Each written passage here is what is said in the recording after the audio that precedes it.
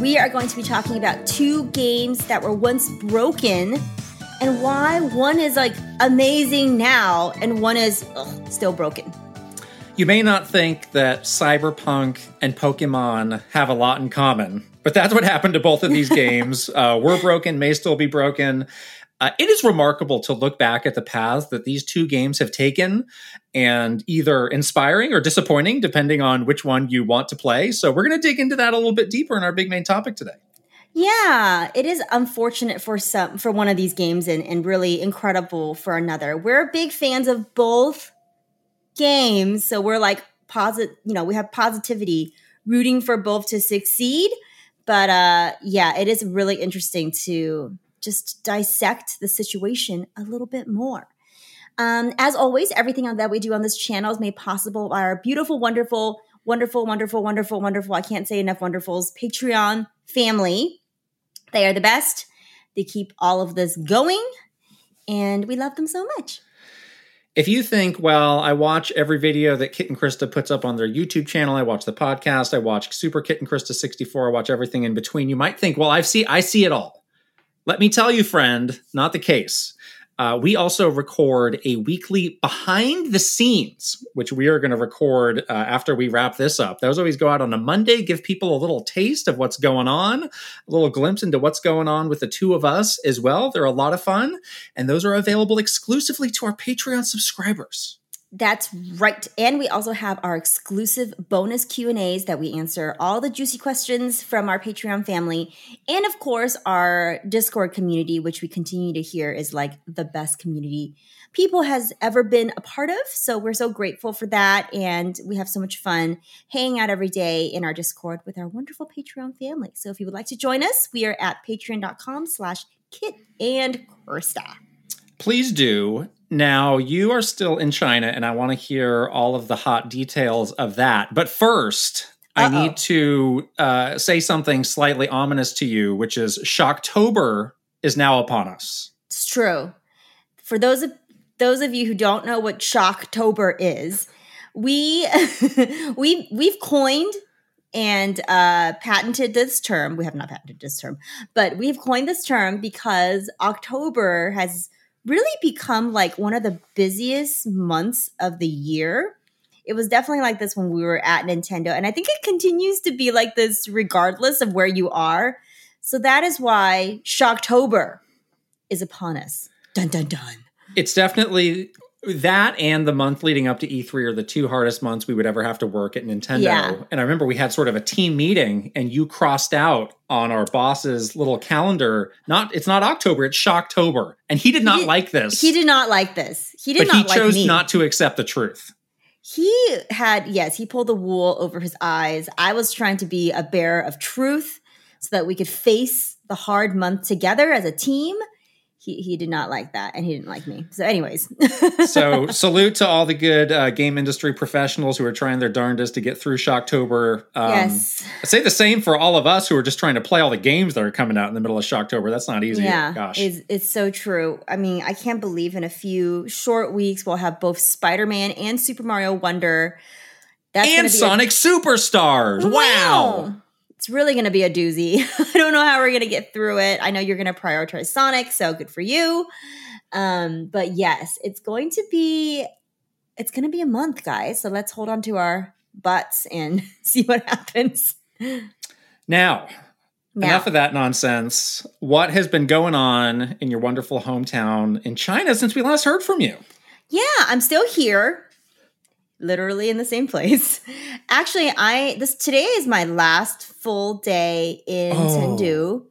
I'm about to jet off tomorrow morning to Singapore for a couple of days. And then on Friday of this week, I fly back home. So this wonderful trip is about to come to an end. But it's been really awesome. I think I stayed the right amount of time here in my hometown because I was just able to very leisurely catch up with everybody and see my family. And yeah, that's pretty much all I've been doing for the last couple of weeks here is just hanging out with my family members and spending time with my grandmother. And yeah, it's great to go around the city and see all the things that have changed. There's been so many huge changes here in Chengdu. Like they've built so many beautiful places. I'm like, when did this happen?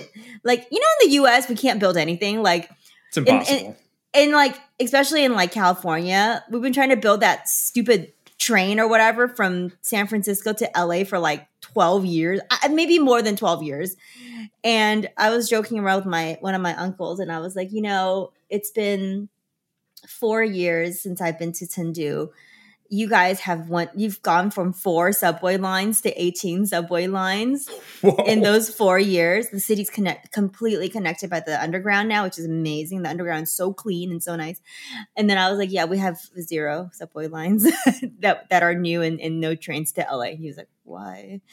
So it's just cool to see all the big developments here, because they've not stopped building stuff.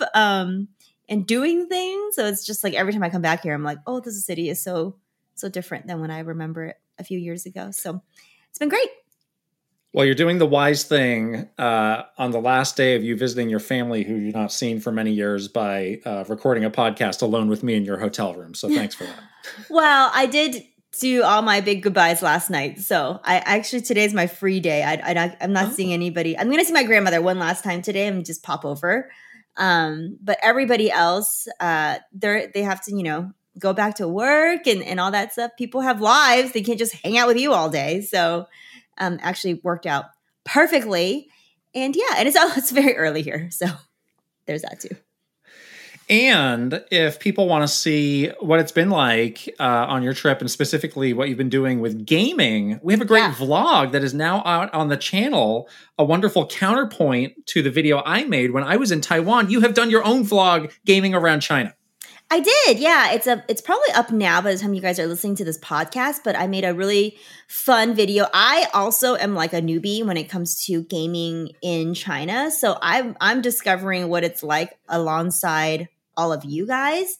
I feel like, though, I need to come back here and do another one, because there might be more stuff that I just need to dig below the surface a little bit. One thing that I didn't get to see that I've been noting on some of like the social media platforms here, or like just talking to people, is they do have these like gaming rental rooms that are very interesting. So you know how like if anyone's ever gone to like karaoke with their friends, you can rent out a little room and you and your friends can do karaoke together, like in private. I know we have that in the US. They definitely have that in China. But I think the new thing is to rent out these like little living rooms that are themed out. Like I saw one that was like a picture of one that was themed out to be all Kirby stuff, or themed out to be all, Mario Kart stuff. And I think the idea is that you rent it out for a couple of hours and like hang out with your friends and play games. So I want to, next time when I come back here, I want to look into that a little bit. And you didn't go to this? I don't know how. What? Like, I don't know where they are. Too late to update this video? I don't know with how the Kirby to do room? it. I don't know how to do it. I don't know. You show up with money. That's how you do it. It's hard. I don't speak. I mean, like, I can't read anything. It's like, I don't know. I feel like that's one thing that they do here that maybe I have not experienced yet. But anyhow, I did see and discover a lot of other cool things about what video games are like in China. So that video is up. And then like I said before, I'm on my way to Singapore. So I'm going to poke around there as well and do a little mini portion in Singapore as a Patreon exclusive. So that will be fun too. I am going to be the toxic friend and say that now both of our videos are out. People can say which one they like better. It's probably going to be mine, but you definitely need to watch Krista's to be sure, right? Why would it be yours? It just is. But why? Because I'm the one saying it. But of course I'm going to say if I like mine. Why can't you say that you like mine and I can say I that love I like yours a lot, but I just like mine a little bit better. Just saying. Really? Are you being serious right now? That's mean. You won't know until you get back. Why? You can be angry and resentful until you get back. I got a main thing to say. Yeah. Ugh. We've reached that point in the trip of you being gone for 3 weeks. You're mad at me. I got to take some shots where I can, you see? Okay. Yeah. Okay. I didn't do anything. Well, we can't wait to hear more about that. Our next episode, we will be back in person. Yes. We will be back in person, so that's exciting. We are about to get into the games that we are playing, which are many and very fun. But first, we got to say this episode is sponsored by BetterHelp. Thank you to our great sponsor, BetterHelp. Yay. Thank you, BetterHelp. There are a lot of times in life where you know what's good for you, but your brain gets in the way of you doing that and takes you down a path of the thing that you shouldn't do. I think we have all experienced this to some degree in our life. Yes, I experienced this a lot actually especially with trying to fall asleep at night. You have like your to-do list, like your checklist in your mind, and you know that you're never going to get through this to-do list tomorrow if you don't get a good night's rest, but your brain just won't turn off. That can be very stressful, and you're really getting in your own way. And I think that's where a BetterHelp therapist can really help you like work through some of that and ease some of those thoughts out of your mind and give you some, really actionable ways to like help yourself, come out of those kind of situations. That's right. And it's so easy to get matched up with a BetterHelp therapist. We've both done it. You take a brief questionnaire where you tell them a little bit about what you want to focus on and what your priorities are. You get matched up very quickly with somebody, and all your interactions are entirely online. You can do them through video. You can do them through audio. You can even do them through chat, and you are in control of how those meetings go and who your therapist is. So it's very much with you in control and really learning more about yourself and how to take control of your old brain.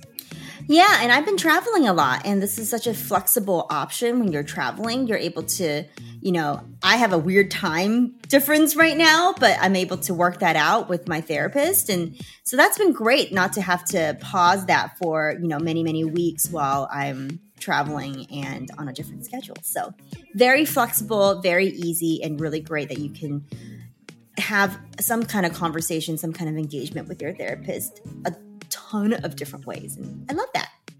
Hey, Doc, you up? Make your brain your friend with BetterHelp. Visit BetterHelp.com/Kit and Krista today to get 10% off of your first month. That's BetterHelp, HELP.com/Kit and Krista. We'll put the link right over here and also in the description below. All right, let's get into these games we are playing. We have to start with the hot Baldur's Gate 3 updates. This game has consumed our lives. Continues to consume our lives. It definitely has continued to consume our lives, but I think I have hit a point where I actually do need to come home to continue this game. And it's not because my PlayStation Remote Play stopped working. It's still working just fine. Shockingly, I'm able to log into my account. I've been doing it for over 2 weeks now, which is amazing. I have not fat fingered my way to turning off my PS5, which is good. Still time. Now I'm not going to play it anymore, but so I'm actually over the hurdle of the fear of fat fingering it. But I was doing great. I got to the area that you were in, which is like that kind of cave, dark underground pass that you have to go through to get to the next area. And now I literally, this is going to make me sound so old, but I just can't see it. Like, it's too tiny. My phone screen, I don't have the big iPhone. I have like the normal sized iPhone. It's too dark. I've turned the brightness up. I'm like looking at it like this. I can't see anything.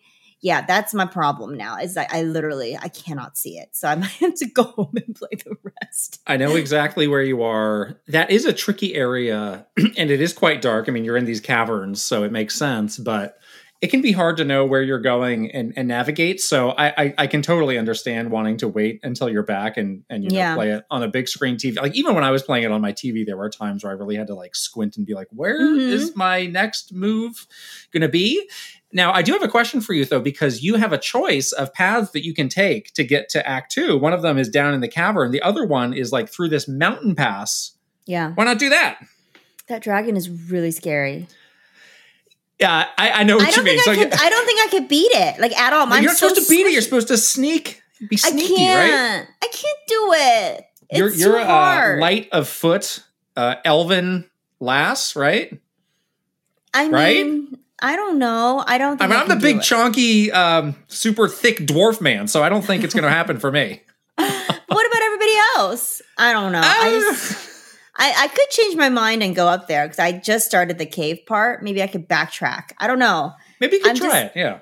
I was like very intimidated by the dragon. It's fair enough. Yeah, so that kind of carries you into Act 2, which is also a very dark, tonally dark, almost horror themed area that I will say it was very different from Act 1. I don't think I liked it as much as Act 1. I appreciated what it was trying to do and giving you a different flavor of story. And the story, there was sort of more of a very clear overarching story for that area, which I thought was cool. But it also has this mechanic, which is very similar to Final Fantasy Crystal Chronicles in places where there's sort of a malaise in the air and you have to get this item that creates a protective bubble around you. So you kind of have to stick together and be careful about where you're going because you need to make sure somebody's got the little thing that's going to make sure that you don't get in trouble going through that. So it was just a little less open and a little less feeling of like high adventure. Yeah. It did feel very ominous. Like things were just bearing down on you. There are some things that were like gross or scary or kind of creepy. I thought those were cool, but I have since moved on into Act 3, but you have that to look forward to. Okay, that sounds a little bit scary. I don't know if I love the horror comparison because I'm not a horror game person. So hopefully I can get through this next area without too much, I don't know, too much of me just closing my eyes because I'm scared. The other thing is really not game related, but the backbone has been really awesome, but I'm kind of dumb. Like I don't like, I can't remember the circle, square, X, triangle. Because the buttons on that are mapped to an Xbox, right? Yes. And yes, I know what you mean. So dumb. I'm like always like mashing the wrong button. I've like ended my turn. You know how you can end the turn so many times accidentally. I'm like, dang it. So that's my other problem is that maybe I need to put like stickers on the buttons to make it the PlayStation controller or something. They do have the PlayStation backbone. I guess I'm the bad friend for giving you for free the wrong backbone. It is your fault. I'm the bad guy now. It is your fault. Shame on me. It is your fault. I know now that it is your fault. So so now that you're kind of wrapped up with your time with it, you give the backbone a thumbs up. I do love the backbone. Like it feels so good to like, it feels like very secure when you plug it into your phone and stuff. And it's been working great. It's just that I'm like confused by the buttons. I'm always like, wait, which one is X and square and circle? I don't know. So I'm having a little bit of a hard time with that. But other than that, I think the backbone is amazing. So I really like it. Who are the people in your party right now? I have Asterion, which is the vampire guy. I have Shadowheart, which is like the cleric. And I have, it's like the orc lady, Lazael. Oh, Lazael? Lazael, or whatever. I don't have her. I don't have her. I found her dead body along the way. I really wanted to get her back. You cannot. Not going to happen now. You didn't let her out of the cage, and now you lost her. I didn't know how. I couldn't believe it. I can't believe that you did. But then I found out there was actually another way that I could have gotten her back. So I failed her twice, and now she dead. She dead. Gone. What about that druid guy that joins you, like that you find in the? Can you add him to your party? I have tried to talk to him and see. I've not seen that option in the dialogue. I haven't either. He's just sitting in my camp. And I'm like, I want you to join. I wanted to replace somebody. I understand that he is romanceable, but maybe we just both did the wrong thing to get him to join the party. But yeah, he's hanging out in the camp, but I cannot add him. I would, I was so interested in the druid. I would have loved to do that, but it's not going to happen. Yeah, I was so disappointed because when I found him in that little goblin dungeon thing, I really was careful. I like read carefully, like, oh, I want him to. He's like, you want me to join you, or do you want me to just like leave and you can finish up the rest. I'm like, no, join me. And he did fight in my party for like a little bit. Oh. But then when he went to my camp, but it was like 5 people. He was just like attached. He was just like the bear that was attached to the party. So I at one point I had 5 including myself, 5 party members. And then he went to the camp and I keep talking to him. Like I'm like, how do I switch out somebody for him? And it wouldn't let me. Yeah. When you're supposed to find him in that castle. I never found him. I tried really hard. I never found him, but then I got a message. Oh, he found his own way out and he's waiting for you at the camp. So maybe we just did the wrong things and he's holding a grudge or something. But yeah, I can't choose him either. I found him. I helped him. I don't know. He was in a cage and everything. So my party is, I have those same 3, but instead of Lae'zel, or however you say it, I have Karlach, who is the sort of devil-looking lady. She's a big barbarian. And she's very useful in my party. And she's a pretty fun character, got a really interesting backstory as well. So I've really stuck with them for pretty much the majority of the game. Yeah. There were other spots where like the game, maybe wanted you to add some people, but I sort of didn't. I did have a funny thing happen where so I've yet to have any of my desired romance outcomes happen, which sound very similar to my life. But I did have one unexpected thing where I woke up in the middle of your long rests. My character like woke up and I saw one of the characters dancing in front of me, and that could have led to a romance option. I politely declined because I understand that if you go down a path of romance with one character, the other characters might not like it. And I was trying to go down the path with Shadowheart. I don't think it's going to happen. So I'm just going to be pretty. I'm just going to be loveless forever alone in this why game. did you pick Shadowheart? Neither am I in this game, let me tell you. I really want to have a relationship with a druid. He won't have me. I'm a hot elf girl. Why not? Very desirable. I'm not ashamed to say that I watched, I didn't watch the whole thing. I sort of skimmed through this 2-hour IGN video of all the romance options. I'm like, I'm really missing out here. Oh no! I can't believe it. I mean, I want to do the thing that. What am I doing wrong? That they promised in the trailer with the bear. Where is that? Where is that romance? It's not fair. I'm back in high school all over again. Nothing's going my way. Stinks. Oh no, a little traumatized there, maybe. Yeah. A little trauma. Anyway, trauma. So now I'm in Act 3.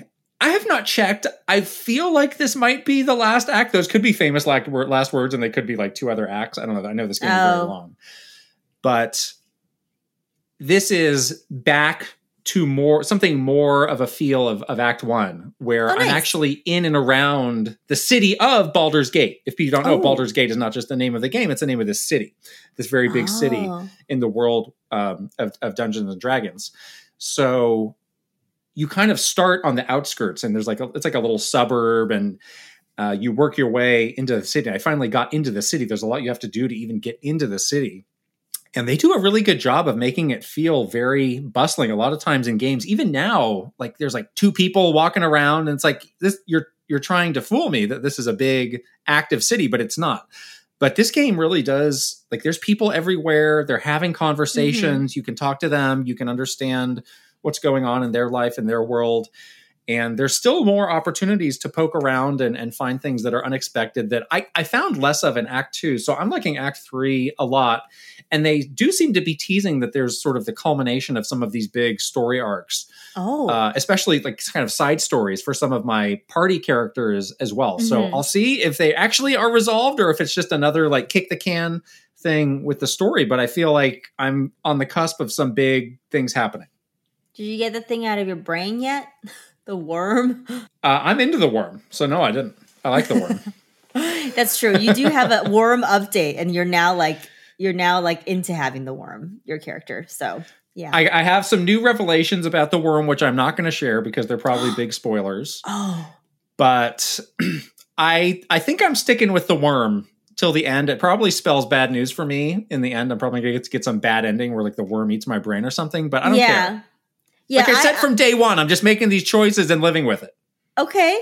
I feel like I'm going to do the same. Like the worm and I have become symbiotic or whatever it's called.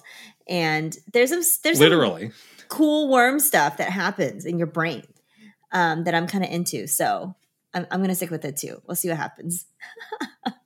It's gross, but it's cool. I give a quick D&D update because I'm just waiting for you to get back so that we can do this. Yes. I have purchased more things. Whoa. So congratulations, Wizards of the Coast or whoever owns Dungeons and Dragons these days. You turned me into a complete sucker just buying everything.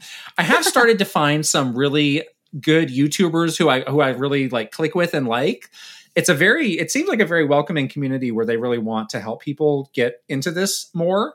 Nice. There is one channel that I'll shout out if anybody's in the same case of wanting a very like gentle entry into this. It's called Bob the World Builder, which cool. I don't know if it's like a pun on like Bob the Builder, that like silly kid show, but probably. He's very helpful. He's got a lot of beginner oriented stuff. I continue to read every night, study so studiously for you. So I think we can do something when you get back and my expectations are learn the basics. so I think high. we can do something. My expectations are so high. For me or for you? For you. For you. Well, what about yourself? Look in the mirror. What do you mean? I know some people have said it would be fun if we recorded it. I think if we can find the time, I think we should try and do that. I think we should try. I think it'd be really fun. I can't wait. I'm like, even if we're terrible, I think that's fun. That's the fun part. Is probably going to be a little rough, but I think that's the fun part. I think it's like fun to learn something new that we've both been really interested in, but haven't really like pulled the trigger on. So I have high expectations that you're going to be a class A dungeon master. Don't disappoint me. I'm very proud of myself. I had this realization. I'm very proud of myself for getting 2 new hobbies this year. 1, monster trucks, 2, Dungeons and Dragons. So again, I'm literally like a 12-year-old, but I like it. I'm proud. Isn't that great? So it's great when you find a new thing that you can get excited about and you like that. That doesn't happen all the time. That's great. That's true. I agree. I think that it's always nice to like get out of your comfort zone and do something different. And it's great that video games have kind of been the spark for both of these new things that you've been getting into. So look at that. You're old, but you can still learn. The other thing that I've been playing, so I had a unfortunate misfire with my remote play. I actually did a little getaway this weekend myself. My remote play did not work for reasons that are unclear to me. I had to do a password reset along the way, and I think that kind of mucked it up. So I did, however, bring with me my Playdate. And there's a new batch of Playdate games that just came out. And when they were kind of going through all of them on their social media, there was one that I immediately lasered in on. I'm not totally sure how to pronounce this. It's either Castle Tintagel or Castle Tintagel or something. I don't know. Tintagel. But they have a great kind of positioning for what this is. They're calling it a Classicvania, which means a Castlevania game pre-Symphony of the Night. Obviously, Castlevania had a very big change in kind of what kind of game that was, but this is styled on those much earlier games. This feels so much like a long-lost Game Boy Castlevania game. And there were Game Boy Castlevania games, but I regret to inform you that they were not very good. This one is quite good. And it's been really fun to play a new game in that style. It's kind of an underutilized genre, but it's so neat and kind of what I've been wanting out of the Playdate for a little while is something that just had a little bit more substance to it. Does it have, does it use the Playdate controls, like the little crank and all that stuff? So I was wondering that myself. And for the first little bit of my play session, I thought, no, this doesn't, which is fine. You know, if there's a game that just use buttons, then that's fine. But I got to a boss and I had rescued one of my friends as part of that boss battle. And they were sort of standing on a balcony. And I reached a point where I injured the boss. And then my little friend said, "Oh, I will help you." And you had to aim their bow and arrow with the crank to finish it off. So that was kind of a neat way to do it. I was totally caught off guard. I was like, "What, you want me to what? Huh? How do I do this?" Like, I would have appreciated like a little bit of a warning after, 20 minutes of playing it without, but I thought that was a fun way to do it. Yeah, I don't think that, every Playdate game needs to like hammer those controls, but it's nice when they have some kind of like inclusion for it. So that does feel pretty natural and fun. So Yeah. I'm gonna check this game out when I get back. I don't have my Played It with me, so. Oh, good. I will say this game is pretty hard, but that's very true to the classic Vania experience. They do have a few things where you can give yourself more checkpoints or make the enemies take a few less hits before they die. So that's appreciated because my skills have atrophied to the point where I can't play those old Castlevania games as good as I used to. So I've definitely been doing that. The music, Castlevania fans will want to know, is excellent. The music in that first level, it's like, yes, they nailed this. They know what they're doing. So I don't know if I'm going to make it all the way to finish this game because it's very hard, but it was nice to get back on my Played It and have this great game. So I'm enjoying that.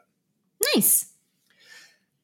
The other thing that I've been checking out is not a game at all, but I got sent the Genki Covert Dock 2, which I was not familiar with the Genki line of products at all, but they sort of make like gaming accessories and sort of Switch focused accessories through Kickstarter. And I said, yeah, sure, I'll check these things out. Let's see what they are. So the one thing that I was most excited for was this Covert Dock 2.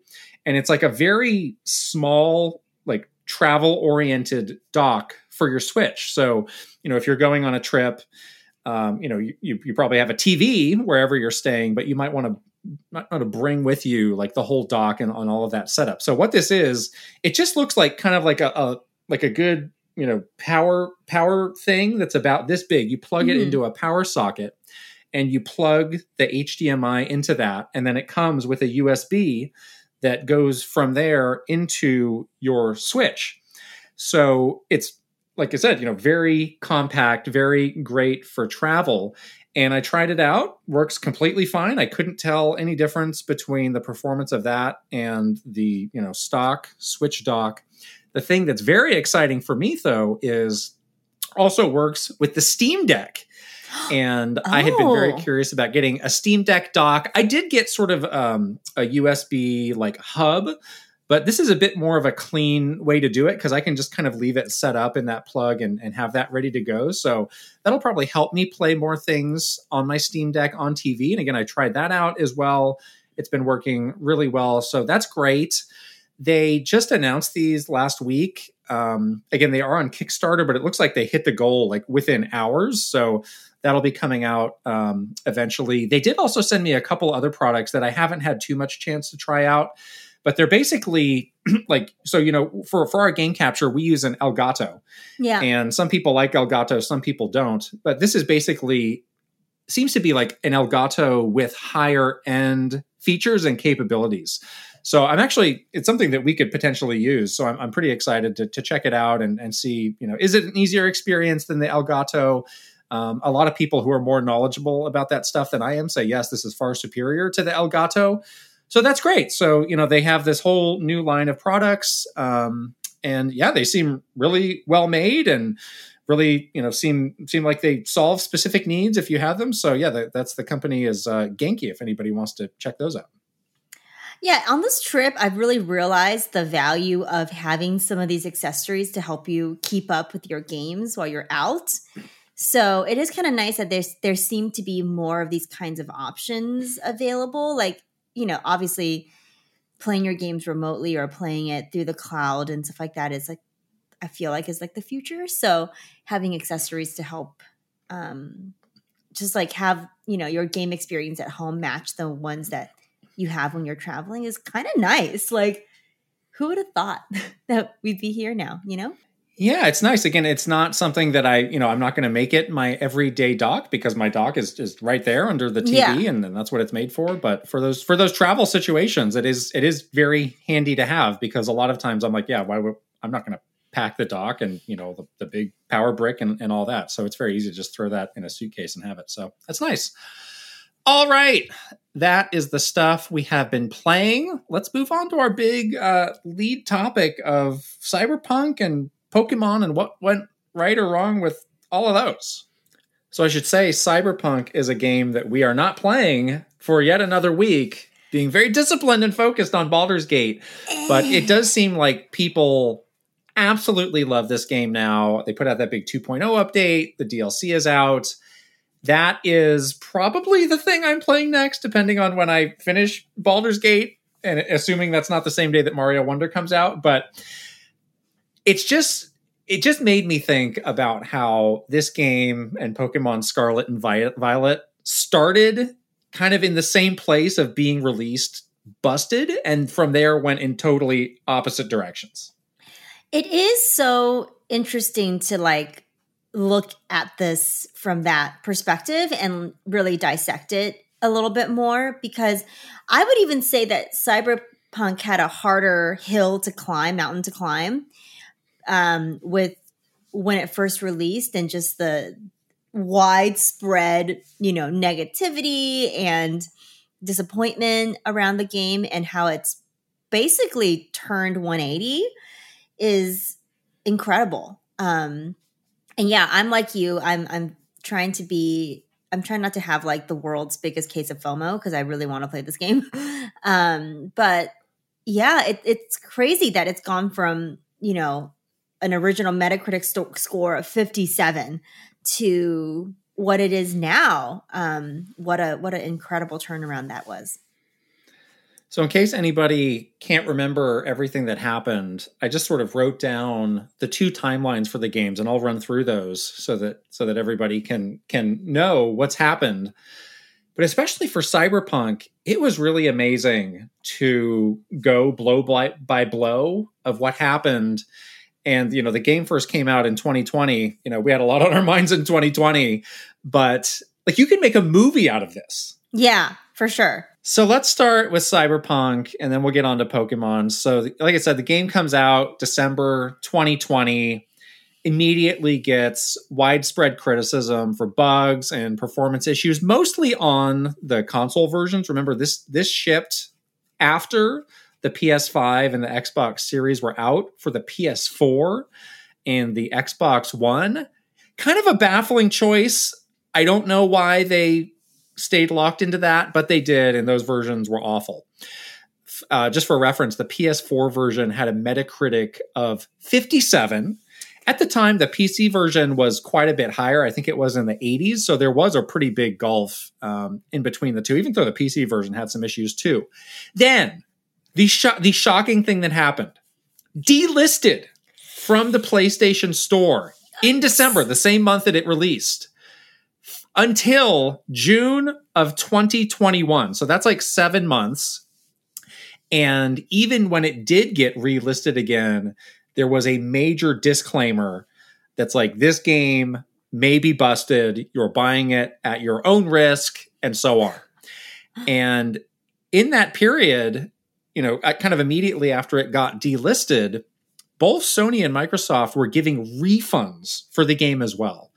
So, we know kind of that relationship between a first party, a platform holder, and the companies that are making games for it.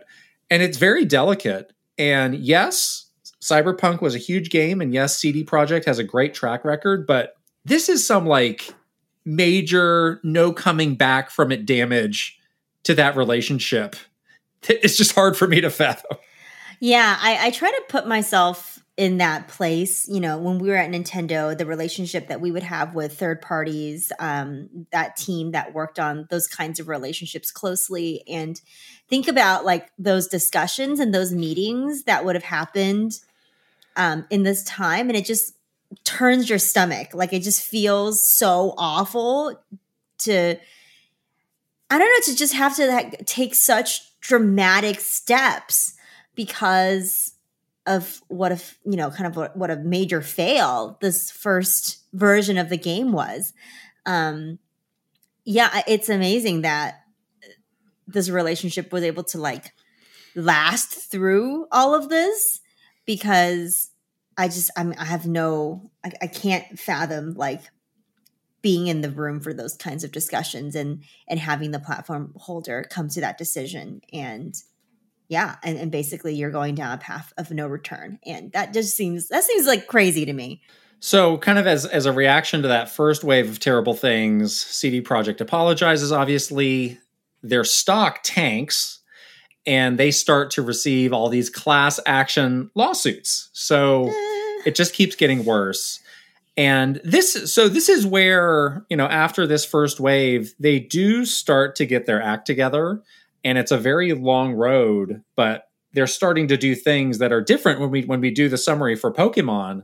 You'll see this is where the paths really diverge. Yeah. So they put out this was also the era where we got the multiple statements on the bright yellow background that became very memeable. It's iconic. Yes, the bright yellow cyberpunk background with like the tiny text, and you're like, how many more of these are there going to be? But yes. I came across a lot of these as I was doing my research, but they put out this very long apology from sort of the executive leadership team of CD Projekt. They said, we are going to have a year to years long roadmap for these fixes. The management took responsibility for the poor state of the game at launch. They said, please do not blame any of our wonderful genius programmers. This was our final decision. It was a bad decision, but it was a decision that we made, and we are accountable for that. Very big statement. We know, sometimes executives don't like to put themselves out and take blame like that. And then finally, critically, they say they will put out all of these free patches and fixes for the game before they released any new paid content. That is critical as we do this comparison. Yeah, it is so interesting how you can see the paths diverging in this moment. I think two things that really stood out to me, obviously, is the promise of fixes before new paid content, but the other is transparency. Like their sort of way of outlining the roadmap of fixes, their very sort of open way of discussing what had gone wrong and how they're going to address that is critically, I think, different from when we will take a look at Pokemon. And I think people really appreciated the transparency. I certainly did, because I was like waiting around for this game to be fixed before I played it. And you and I both played it after all of the fixes and had a really truly like amazing experience that turned us into like lifelong cyberpunk fans. So that like era of transparency, I think, was like so incredibly important for turning around like people's sentiment around this game. Yeah, in the moment, I think there was a feeling of like, well, talk is cheap. So I don't think people, in hindsight, this statement is really substantial and important. I think in the moment, people were just going to continue to be mad, which is fine. I think it's reasonable to be upset until something tangible happens to this game that you've spent a lot of money on and look forward to. But I mean, they really did hold themselves accountable to all the things that they said there. So, and they put out this graphic that has in a pretty detailed way, for where they were at the time, the roadmap of all of the updates.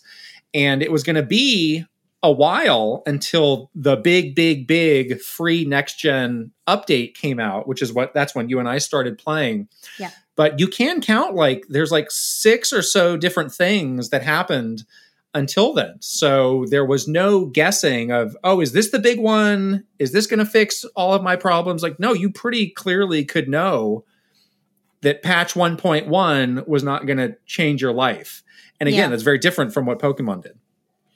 Yeah. So the next gen patch actually did not come out until February 2022. So over a year beyond when this first statement and roadmap came out, which is a long time, but that was significant. Like we said, that's when you and I jumped in on the game. That's when people started to say, okay, this is what this game really should have been. And honestly, on the consoles where it should have been in the first place. And yeah, it was a very clean experience for us. We didn't experience much in the way of jank or problems at all. Yeah, and I think that the important part is that because we knew what to expect, like we didn't even try to play the game or experience the game in like a half state, because we knew that, in February, this next gen patch was going to be released and we would likely have a very positive experience. So I was actually like, at that point, I was like, all right, this game's janky, but I'm fine because I know what's happening. I'm fine to wait. And again, you and I had a very positive experience. I don't think we experienced any issues. And that was our first experience with Cyberpunk. So we were both like, we're so in on this franchise because we didn't actually encounter some of those major issues in the beginning. So they didn't stop there. In September 2022, they released Cyberpunk Edgerunners, which is a really great animated series on Netflix. If you're at all interested in Cyberpunk, you should absolutely watch that because it's So super good. And then now, a year later, September 2023, they've released the 2.0 patch, which is just free for everybody, and the Phantom Liberty DLC. And again, we have not had a chance to play it yet, but from what people say, the 2.0 patch kind of fundamentally changes what this game is and how it plays. And again, really makes it more close to the original vision of maybe what people were expecting from this game. So, I mean, we're talking about like almost a 3-year path to respectability. And Phantom Liberty has 89 Metacritic. The game has now sold over 20 million copies. And every time they did one of these big updates or activities, they would talk about how they saw this huge spike in sales. So I think there were just different types of people who were interested in the game, but were just waiting for the right moment to jump in. So it does kind of show how, if done the right way, this post-launch support can really be a significant way to keep boosting your sales. Yeah, I mean, I don't think it's interesting because you can look at this as like, because this game was so bad in the beginning, you've sort of been, they were sort of forced, and we were sort of forced as players to like go along with them as they fixed and updated the game. But in a way that has like lengthened the amount of time you're thinking about a game. Like nowadays, I feel like everything is such a flash in the pan, as they say. And like once you are out of that like 2-week, sometimes even shorter launch window of a game, like people just move on to the next thing because there are too many things to play, and there's too many things like battling for your time. But ironically, because this game had such a rocky start, and because they were forced into this like long roadmap of communicating to players like what to expect, and then obviously they were very smart with their marketing and having Edgerunners as part of that roadmap. But it kind of kept this game like weirdly top of mind for people because we were just like we couldn't stop watching and following along.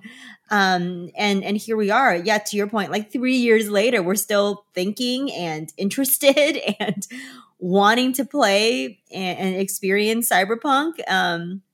So yeah, ironically, I think maybe it kind of worked in their favor of keeping this like, in people's minds, which is really interesting. Yeah, I wonder how they projected what the impact of all these updates would be, because there's definitely also a scenario where they could have just cut and run and been like, well, this one was a dud, we'll get it right next time. And, they invested a lot of time and resources into getting it right. So they probably had a feeling, like we were saying, like people want this game. They just don't want it in the state that it's in now. So that was kind of a gamble. I mean, it's probably an educated gamble on their part. But again, as we, compare to Pokemon, a lot more work went into this game and a lot more effort. And now they've said, we've finished our work on this game. We're going to start moving on the next game and other projects. So they really did see it through. And almost 3 years later, I think this kind of redemption story is really like underrated. Like how nuts that first month when the launch came out and people are like, what, this game is broken. Yeah. It's so true. It's like, I think this is like this darling story now where if you really commit to something and you believe in that, I think they have a belief that like this was something. And they were right about that. Like after we all experienced the right versions of the game and then all that stuff, like we knew this was something special. Obviously they knew that too and took the risk to see it through to the end. But that's just like a good lesson that like, you can do that. People will eventually forgive you and come around and stay with you if you do it right. but it has like these significant. You need to like see through these significant things like the transparency, like taking the responsibility, like following through, even no matter how long it takes. Like I think those are like key sort of tenets for their success, turning this around. And like, yeah, it's possible, because who would have thought in December of 2020 that this is the reality for the game, 3 years later. So it's really incredible. Let's move on to Pokemon, which has a little bit less of a happy ending. So Scarlet and Violet come out almost a year ago, November 2022. Immediately widespread criticism for bugs and performance issues. I literally copied and pasted that line from my summary of Cyberpunk for this one. They get a Metacritic out of the gate of 72, which is quite a bit lower than Pokemon had been trending. Remember the last game, I mean, there was just Pokemon Legends Arceus earlier the same year. Fantastic game. I think we might have both had that as like number 2 on our favorite games of the year. Yep. Awesome reinvention of Pokemon. And then they went on to this. On November 30th, so about a week after the game, or later that same month when the game first came out, they put out this tweet where they acknowledged issues and that they're going to keep working on the game. So it says a software update for Pokemon Scarlet and Violet will be released on 12/1. Please visit our website for more information. We take the feedback from players seriously and will continue to work on improvements to the game. And there was sort of a more extended version of that went on the website that actually said, we apologize. Oh. So we know what it means when Nintendo says we apologize. That is a significant thing to have happen. A lot of people need to be comfortable with that. Yeah. That means a lot. So I think a lot of people, ourselves included, meant, okay, they're really going to commit to this kind of the same way they did with Cyberpunk. Mm-hmm. And they're going to iron this stuff out. It may not happen right away, but I feel confident that this stuff is going to get fixed. And that was the point where I paused playing the game. When I saw that tweet. Me too. Yeah. And I had, have been having not a great time. Like, I know that people will say like, oh, the bugs didn't affect their ability to love the game. But for me, it was a distraction. I didn't want to play it. And because I saw that tweet and the update on the website, I was like, oh, great. They're going to fix it. I'll just pause this game. And when they do fix it, I'll have a great experience and I'll go back to it. Guess what? I have not gone back to it because they haven't fixed it. So. Still broken. Still broken. So they have released several major patches since then that all, address important things. But I think the major concern of, just the general game performance has not really been fixed. And there's been no further communication from Nintendo or the Pokemon Company either about what else is still planned. So unlike what happened with Cyberpunk, when a new patch comes out, people say, oh, is this the one? And, Digital Foundry will do its thing. Game Explain will do its thing. And it's like, oh, there's this huge disappointment because it's not. Because they don't talk about it anymore. Yeah, this is where the paths have diverged, because where Cyberpunk had such great transparency around what they were doing and when you can expect fixes and updates. I don't think we've heard anything since that first tweet.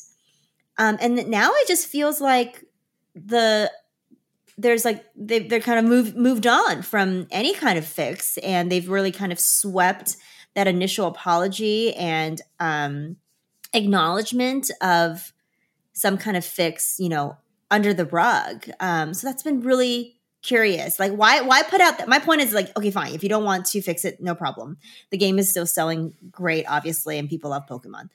But why acknowledge it at all then in the first place? That's just so odd to me. We'll get into Theory Corner in a minute about what happened. But, one thing they haven't stopped talking about is how you should buy the new DLC for the game. Yeah. And that's releasing in 2 waves. The first wave just came out. Buying them together, you have to buy them together. It costs $35. So it's pretty significant. It's expensive. So the Metacritic for this first wave of DLC is 65. So it's not great. And people are talking about how it introduces, like, the technical performance of that is even worse than the base game. And I've read, and again, this is not something that I'm playing because, again, I'm waiting for the base game to get fixed. But from people who have completed the base game and moved on to this DLC, like, you can really taste the palpable disappointment in the reviews where it's like they just haven't learned. It's getting worse, and now I'm increasingly concerned about the future of this franchise. So this is getting really bad. Yeah, exactly. I was so shocked to see this 65 Metacritic score for the DLC. I mean, that is way below even the worst, some of the worst Pokemon games. It's just like it feels icky. You know what I mean? Like, it does not feel good to ask your fan base to pay for more content when you haven't addressed, performance issues in the original game, and to even like knowingly put out DLC that introduces more performance issues. It just doesn't feel good. It feels gross. So yeah, again, I'm just like very confused about why acknowledge and say anything at all if this is going to be the future for this game. Why string people along, and then like why just basically sweep all of it under the rug? Well, I kind of feel like they're learning the hard way because this DLC really feels like it came and went without any fanfare at all. And I know there's another half of it that's coming before the end of the year that they're saying, but this was not like a big deal among, people beyond like hardcore Pokemon players who will play anything Pokemon. This felt like it was a dud versus Cyberpunk, which has been a huge moment that's like standing tall with these big heavy hitters. And yeah, I agree. The move to release this without fully fixing the issues kind of feels like, whoa, surely people have forgotten about that. Surely they'll if we just stop talking about it, they'll still buy the DLC. Yeah. So there is something a little bit scummy about it that I don't like. Yeah, exactly. The icky feeling is definitely there. It's very strange. And then the big counter is, again, with Cyberpunk, you had the message where there were like names attached to it saying, yes, we did this. We screwed up. Please put all the blame on us, versus just a blank tweet from Nintendo of America where it's like, we take the feedback seriously. That's like such a night and day approach to like, we're going to kind of talk in circles and maybe you'll understand what we're trying to say here, versus like pointing the finger at yourself like, hate me. Yeah, and we've worked That's going to get memed. Don't get memed. Don't get canceled. Hate me. I feel like we've worked at, when we were at Nintendo, we've worked on a number of these types of statements before as well around, player feedback or issues or whatever. And it is sort of like a circular discussion that you get into, especially with the leadership, where because Nintendo has such like we don't put one person or an individual or even a small group of individuals, like we couldn't even put the development team above or below anything else. It just feels so like, what's the word? Like not agnostic, but just like bland, I guess, because there's no like human connection. Like there's no human connection when something good happens. There's no human connection when something bad happens. So you're just like, you feel like you're kind of like talking to this like brick wall, or you're getting feedback from this like robotic thing. And I think that's what this has felt like with all of these Pokemon issues. Whereas for Cyberpunk, you really do feel like, okay, there's actual people and humans on the other end of this. They are also feeling really bad about what happened, as bad as the players are feeling about, they're just disappointment is like felt on two ends. So I think it makes it more like palatable, because you're like, I'm connecting with another human on this thing. Whereas you just feel like you're kind of talking to like nothing. The other thing that's really concerning is something that you were saying before is like, what does this mean for the future of Pokemon? Because we're both huge Pokemon fans. I really want, this franchise to succeed forever into the future. And I'm concerned that because there hasn't been like a lot of responsibility in taking these issues seriously, that it means that this franchise won't succeed. And that makes me really sad and worried. So I really do hope that that's not the case and they're able to learn something from this. But I get really concerned because this game sold like 30 million copies in its broken state. So it's kind of like you're giving somebody negative reinforcement. It's like, oh, people will buy anything. So I don't care. I'm not going to try, And that scares me because I don't want one of my favorite franchises to like fail because of that. And I get increasingly concerned that they just don't seem to care at all because the game is still selling so well and they're making like money. So like they're making so much money that like they're just like whatever. And that's scary. Yeah, and it's not like Cyberpunk is the only example of being able to turn a game around. I sort of asked our community for any other examples, and they came up with a couple really good ones. I think Final Fantasy 14 is the biggest example where you have like an MMO that was like headed straight for the dumpster and they made it into a huge hit that is like the biggest MMO now. No Man's Sky had a big turnaround. Battlefield 4 had a big turnaround. So it is possible. It's not like this is this impossible task, especially for a company the size of Nintendo, to really hunker down and fix their biggest game of the year. So let's get into theory corner, conspiracy corner, whatever you've got.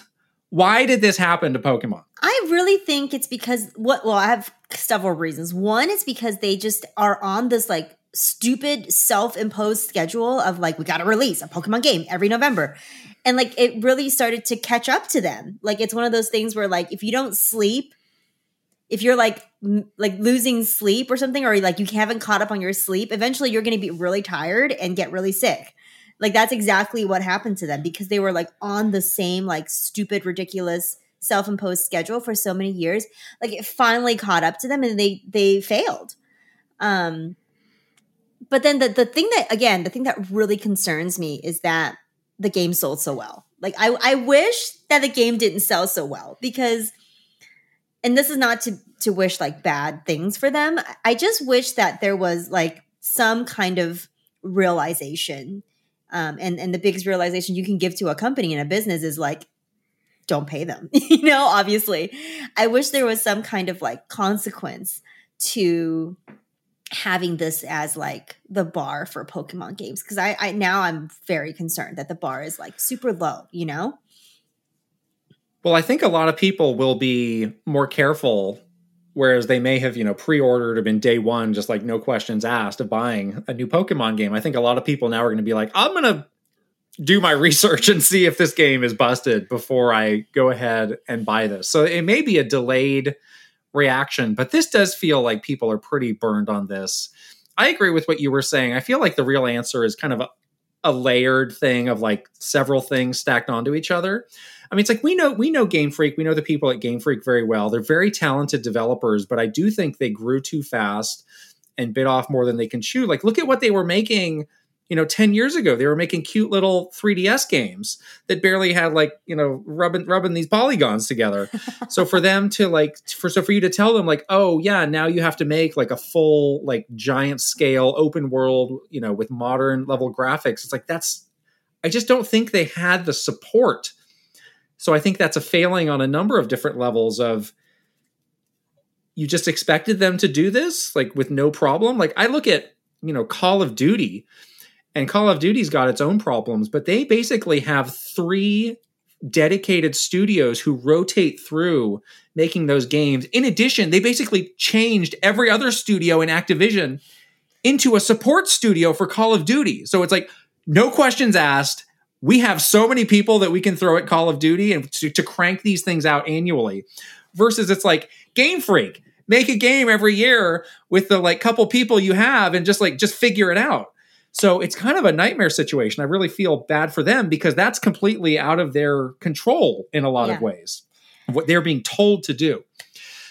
So the other thing that I do ask myself is, with that initial tweet, like they did seem to give people some sense of security of like, yeah, this is going to be fixed. I wonder if it was just once they actually got under the hood, they were like, oh yeah, we're not going to be able to fix this. It's just too much of a mess. And I've seen people saying like, well, what if they brought in Monolith Soft or any of the really like technically oriented Nintendo studios and again, I don't know. I'm not a technical person. I don't know, but it may have just been in such a poor state that it just like, unless you're going to rebuild the game from nothing, it may not have been possible. So maybe what they're releasing is what they can actually do.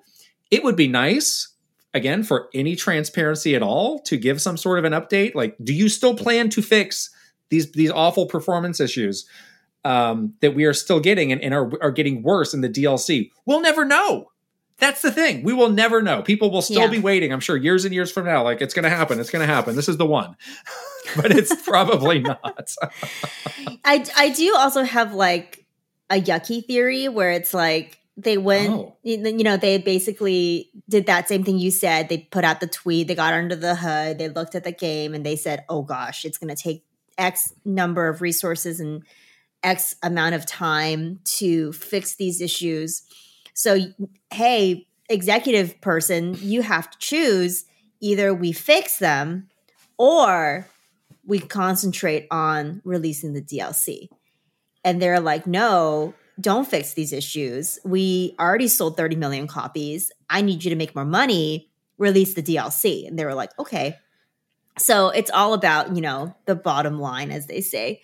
And if that's the case, and they basically just like were money grubbing and prioritizing that over, trust with your community and trust with your fans and, the sort of the future of the franchise, then that's really bad. And I hope that that's not true, but that would be a really, really bad decision if someone at the head of that company is making that call. Well, there's no reason why this DLC couldn't have come out in like Q1, because there are no future Pokemon projects that we know of. There's like not some next hot thing that's been announced for Q1 where it's like, hey, we got to get this out before then. That's happened before. That happened very recently. Unless, getting into conspiracy corner, it's like, well, they're going to be announcing the Switch 2 early next year. So the demand and interest in this current Switch stuff's going to tank. So we got to do it now. That's where we start getting into real, tinfoil hat territory. But yeah, like I was saying, I think the truth is probably a combination of all of these things. And yes, they found themselves in a very difficult situation, but it's a situation they got themselves in. And I think the fans deserve better. And unfortunately, Pokemon's in a position now where it's hard to keep track of all of their problems. Like they just had this like disgusting situation at that Van Gogh museum where like I could not cringe hard enough. Well, these people were just like swarming this museum to get these cards. It's like, this is why people think people who play video games are losers. Stuff like this. Like, I'm going to go have a classy day at the Van Gogh Museum, but these people are just like going nutso trying to get these Pikachu cards. Like, this is a bad look for all of us, not just Pokemon. Yeah, that was terrible. So, that was a bad look for the industry. Anyhow, I think we should stop Conspiracy Corner because we don't know. We're just working ourselves up and we don't know the truth and we will never know the truth. It's very fun, but also is making me a little bit mad. So, but yeah, like we'll never know. We will not be playing the DLC. We will be playing Cyberpunk. So there's the conclusion of that.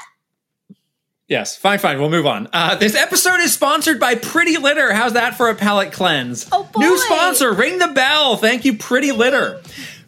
When your cat is healthy, he or she is happy, and that will make you happy. But since you're not a mind reader, you don't always know when he or she is unwell. Helping keep tabs on your cat's health is just one reason you should use Pretty Litter. I am a Pretty Litter user.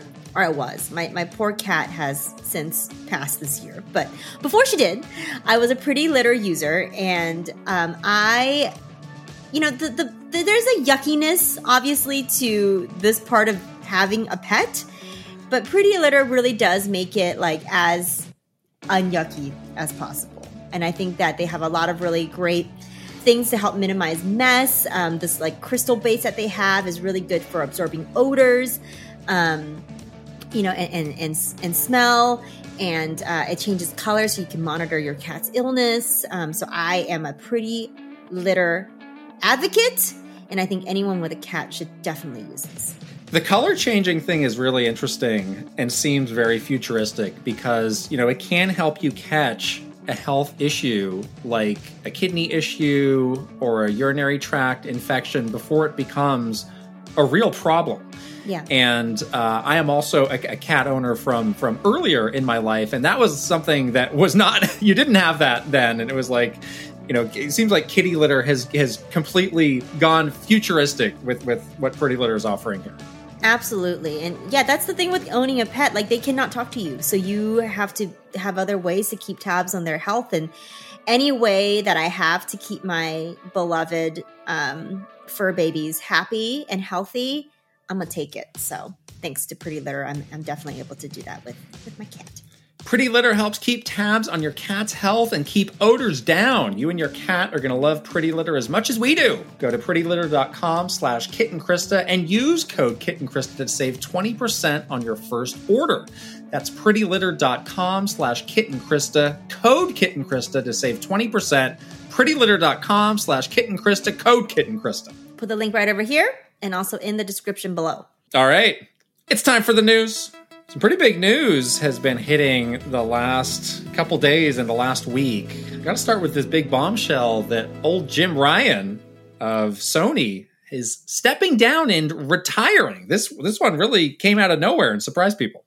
Yeah, it really did. It kind of had like a Reggie retirement feeling to it, where he was just like, I'm ready to stop. I've done the thing and I'm ready to stop. And it sounds like he had a very like, sort of like a normal life reason for retiring, which is that he lives in the UK and the schedule was like insane and he had to travel all around to do his job, and it was really taking a toll on him. So yeah, I was definitely shocked by this, but I like when people, you know, prioritize their health and well-being and life over work. So I respect that, you know, that he did this. Like, he was like, yeah, I honestly can't do this anymore, and I'm gonna stop. So, yeah, definitely a shock, but I like the real like human reason that he had for retiring. Yeah, I had a hard time knowing what to make of him for a while because he did come across as, you know, the hard charging business executive. I'm going to do anything at all costs to make, you know, PlayStation number one. I'm going to be pouring coffee on my cold dead heart first thing in the morning. But yeah, this is a super real reason for retiring and moving on. And it really made me appreciate him.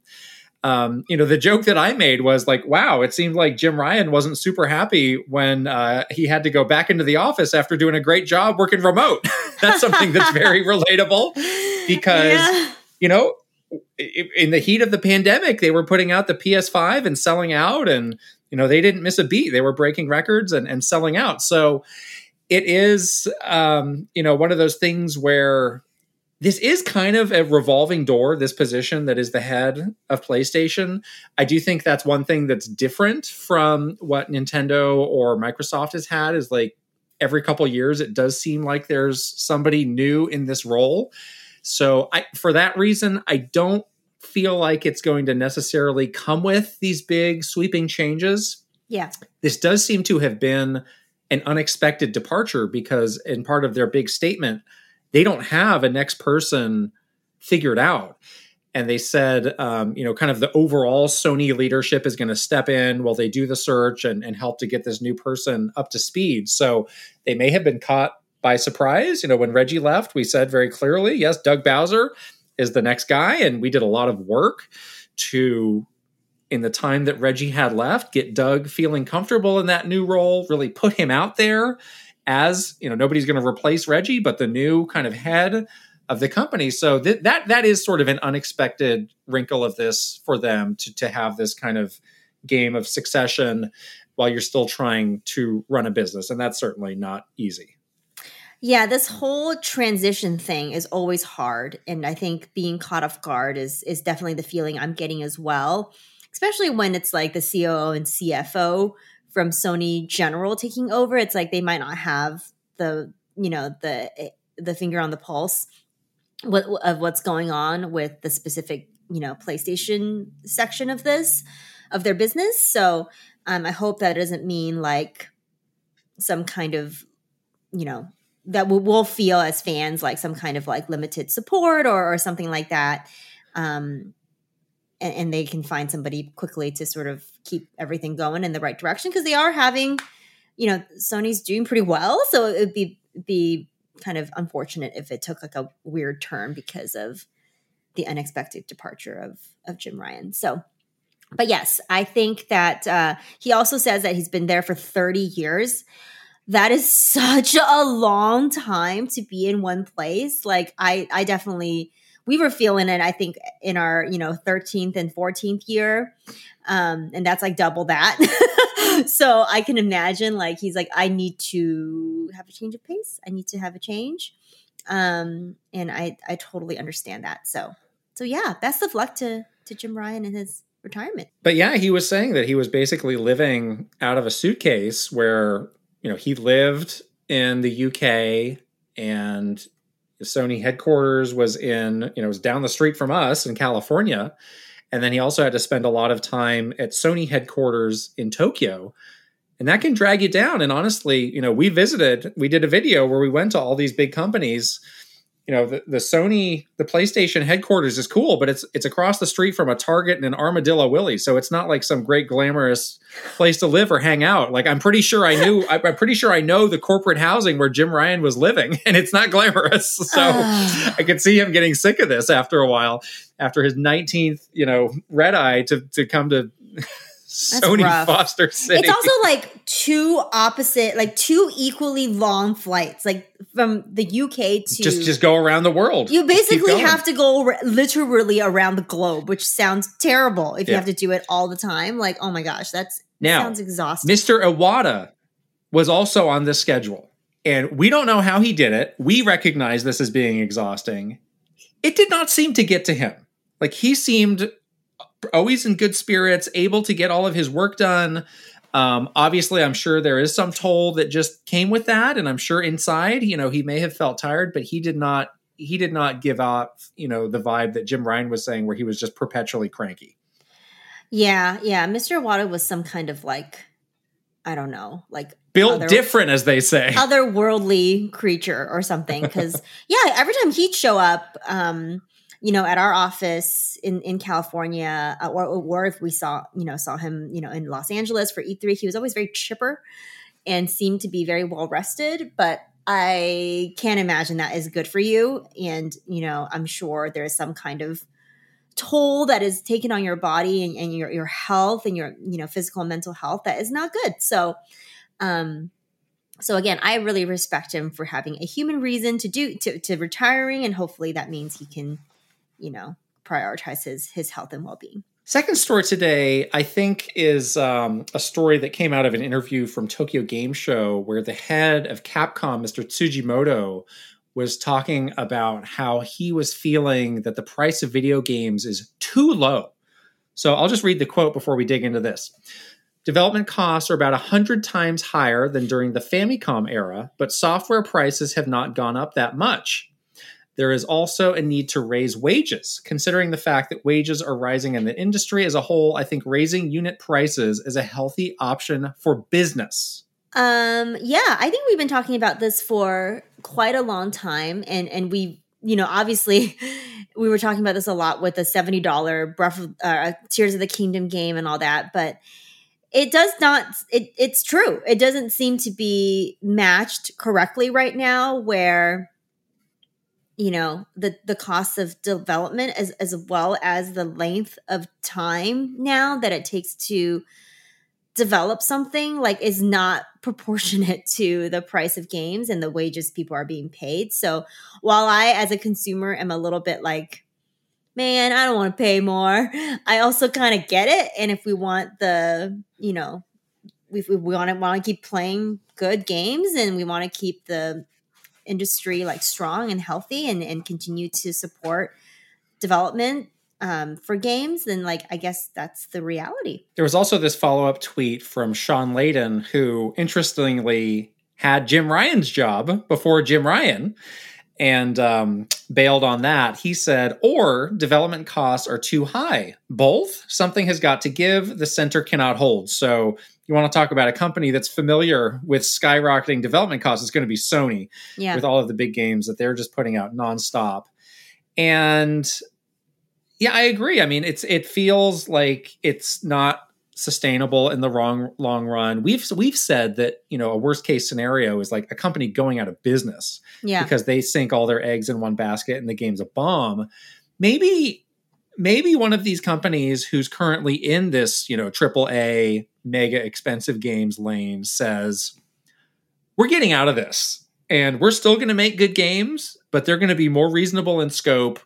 We're not going to keep going down this path of everything has to be bigger and better, like photorealistic graphics. We're going to get out of this while we still can. That's another scenario that I think would be very big for the industry, because I feel like other people might follow their lead if somebody could be brave enough to say, yeah, not for me. And I'm not talking about Nintendo, because obviously they're on their own path, but I'm talking about mostly developers making stuff for PC, PS5, and Xbox right now. Yeah, I think that right now you're in this like weird cycle, this competitive cycle, like of one-upping how much bigger your game can be. It's like, oh, you made an open world game? Well, I'm going to make a bigger open world game. Oh, you made a game that's like this graphically intense? Well, we're going to do these 10 things to make it even more like realistic, or we're going to do all these other things to make it, feel more significant. And I think that kind of like competition within sort of these companies and for the type of games that are being made is kind of unhealthy, because it kind of limits you from thinking outside that box that you're now you feel like you're trapped in. You're like, well, if I don't make a game that's bigger and better than said game before, then we'll fail.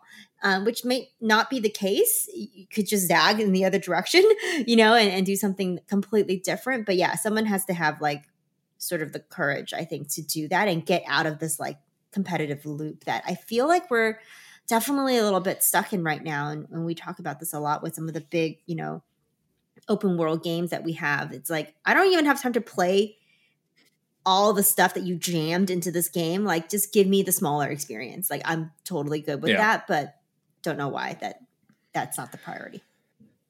Totally. That's the news. Let's get into some questions from our community. We've got a great handful of those for this week. Let's get started with Gartooth, who asks, why do you think the Mario movie's title is the Super Mario Brothers movie and not just Super Mario Brothers? Could this be tied into the same reason we hear Nintendo pronounce their games like the Super Mario Brothers Wonder Game, or do you think these are not related? I think they're definitely related. Nintendo is very you don't think so? I think so. Nintendo is very specific about like the legal way of protecting your IP. So like their whole thing is like you can't say just like you can't abbreviate it to like Mario Brothers or Mario Bros or Super Mario when you're talking about a specific game, because that devalues your brand. That was something that was drilled into us to a ridiculous degree when we were at Nintendo. I also think that for the specific example that you call out with a Mario movie, they don't want it to be confused with a Mario game, like because they're very different things, and they have a very established brand with the Super Mario Brothers series, like the game series.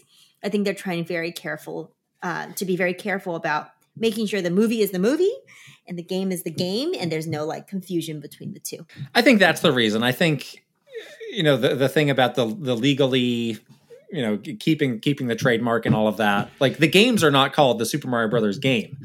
That's something that you have to do in all your materials to kind of meet that need legally. So yeah, I think it is just, the series has been known for games for 30 plus years now, and just wanting to be extra clear of like, yeah, this is a new thing that we're doing. It's a movie.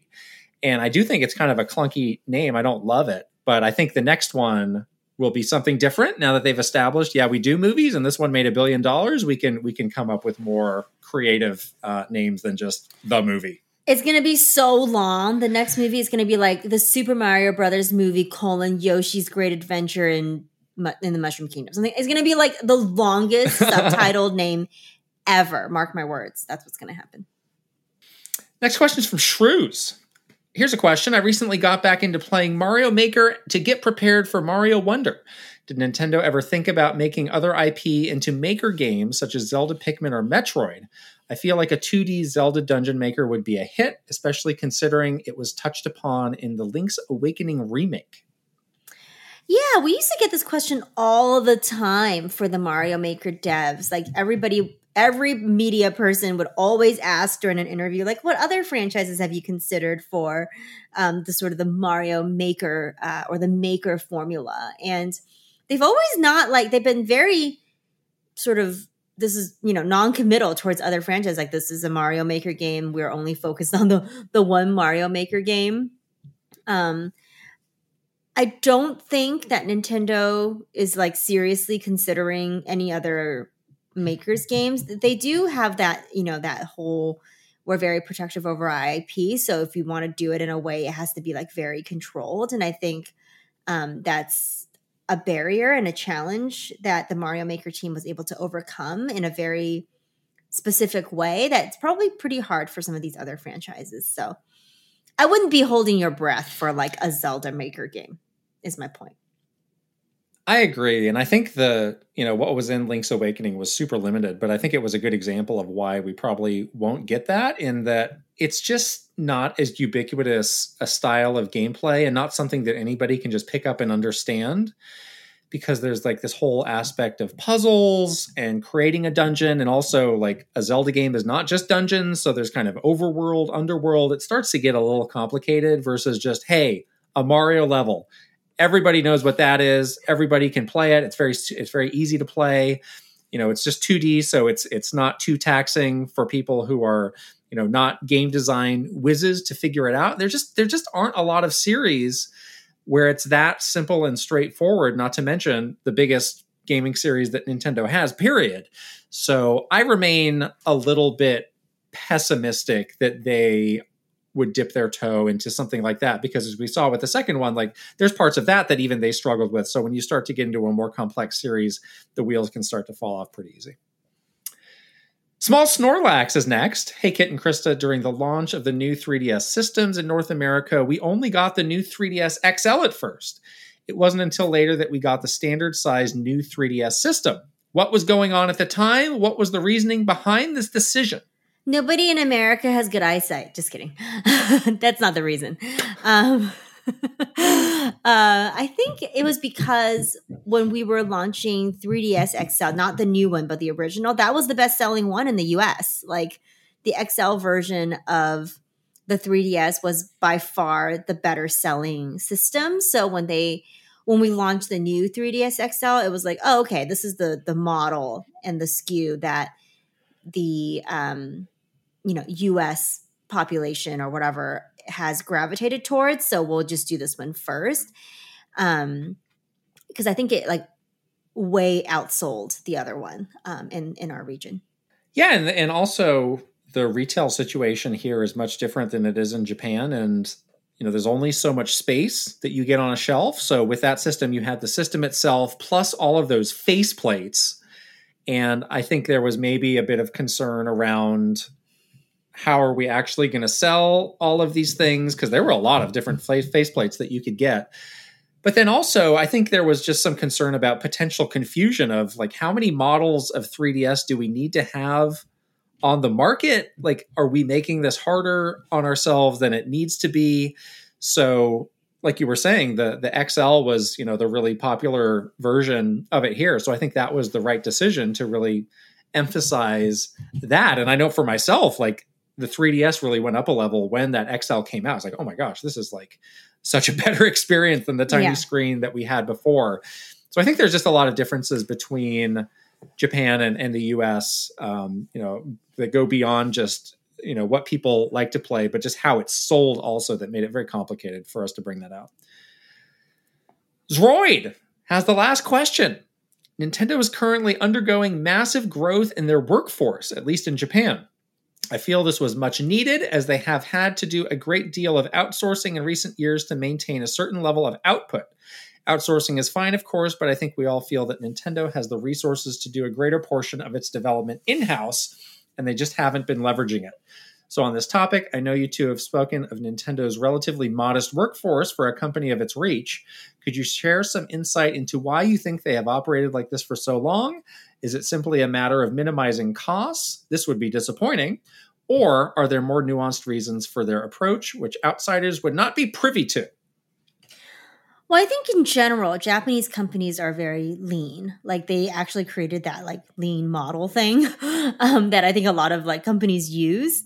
So that's just their sort of that's in a Japanese company's DNA is to be very controlled in terms of their workforce, be very have that kind of model where one person has many roles, wears many hats or whatever you want to call it, for their workforce. But yeah, I agree. We weren't really privy to the hiring practices on the development side. But certainly on the, Nintendo of America's side, that workforce really hasn't grown too much. Since we've been there for the amount of time that we've been there. I think it's more been reshuffling current team members versus massive hiring. And it's a huge contrast to like tech companies that were in our area that would just like hire, 10 to 30,000 people like in a year. Nintendo hired like 4 in a year. So that was really kind of eye-opening.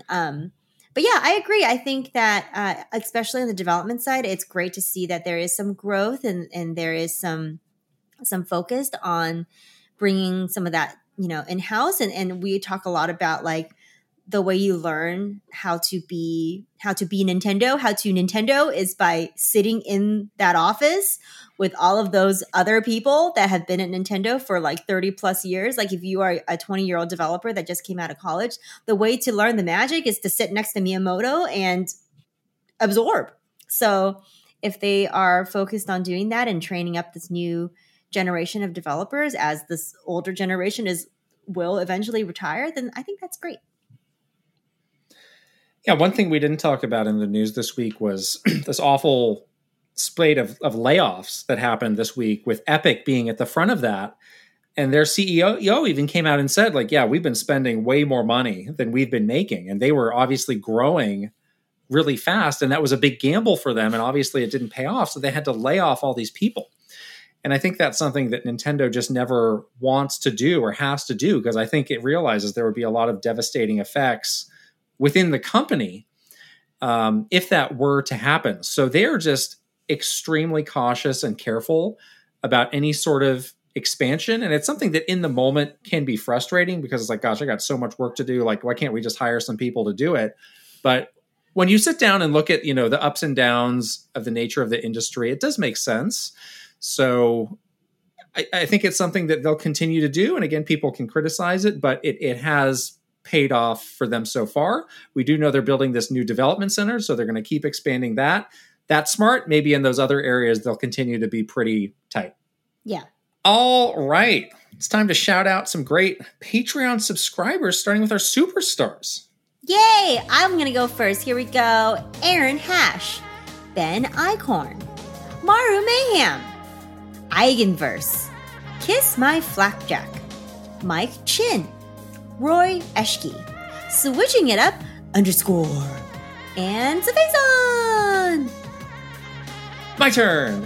VGM Life, Link, the Hero of Winds, Angela Bycroft, Turbocharged Nerd, Thomas O'Rourke, Kyle LaBeouf, Roberto Nieves, Simon, Frederick Ulf Conradson, Andrew Uhas, Chili, Bruce Dash, and Rain Tech.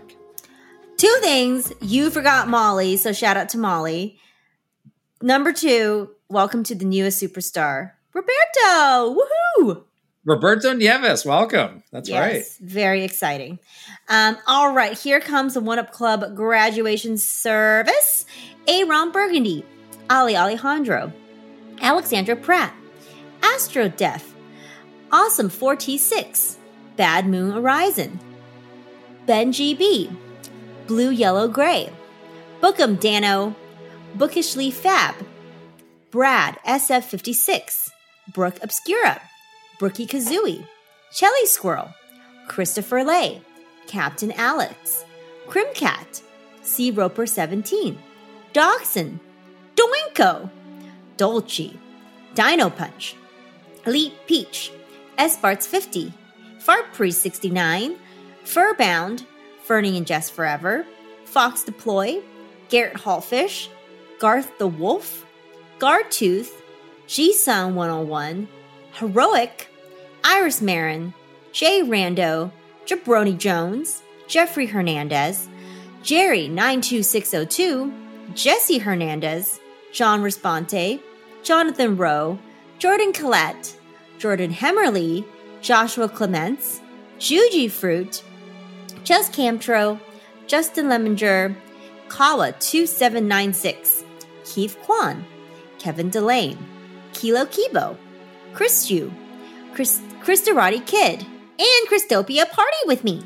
Kyle Gamer Barry Rookie, Kyle Kretzer, Kyler Nelson, Linnell Stickman, Lit, Luminous, Luca Rooney, Mad Dog 5981, Magnificent Easy G and Callie Marie, Marky Man 64, Mecha Dragon 101, Megan, Michael Cravens, Mikey, Modamania, Mr. Andy Pong, Mr. Beans and Dip, MSM Pokegamer, Mytran, Nasir, Nameless Hero, Nathan Burkhart, Nick E, Ninja 11, Panda Buns, Pangy, Palsy Pace, Paul Gale Network, Pillimer, Prime Factor, Prince Charmless, Reaver, Renee Rivers, Ryath 1, Rob Osborne, Rox, Rayonetta, Cypher A, Sharif Jackson, Sheer Cold Vanille, Shinryu, Slowbro, Silly Ferret, SJ Sharky 777, Snazzle, Spicy Munchkin,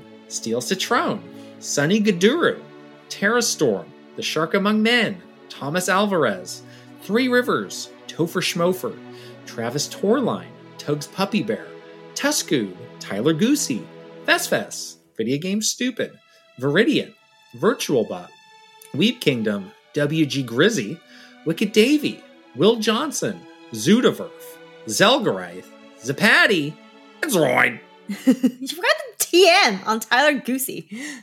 Legal would not be happy with you. Oh. Oh no. Oh no, the TM. They're going to throw the book at me for They Tyler are. Goosey. The Tyler Goosey game, TM. All right. Well, how exciting. We've reached the end of this wonderful podcast.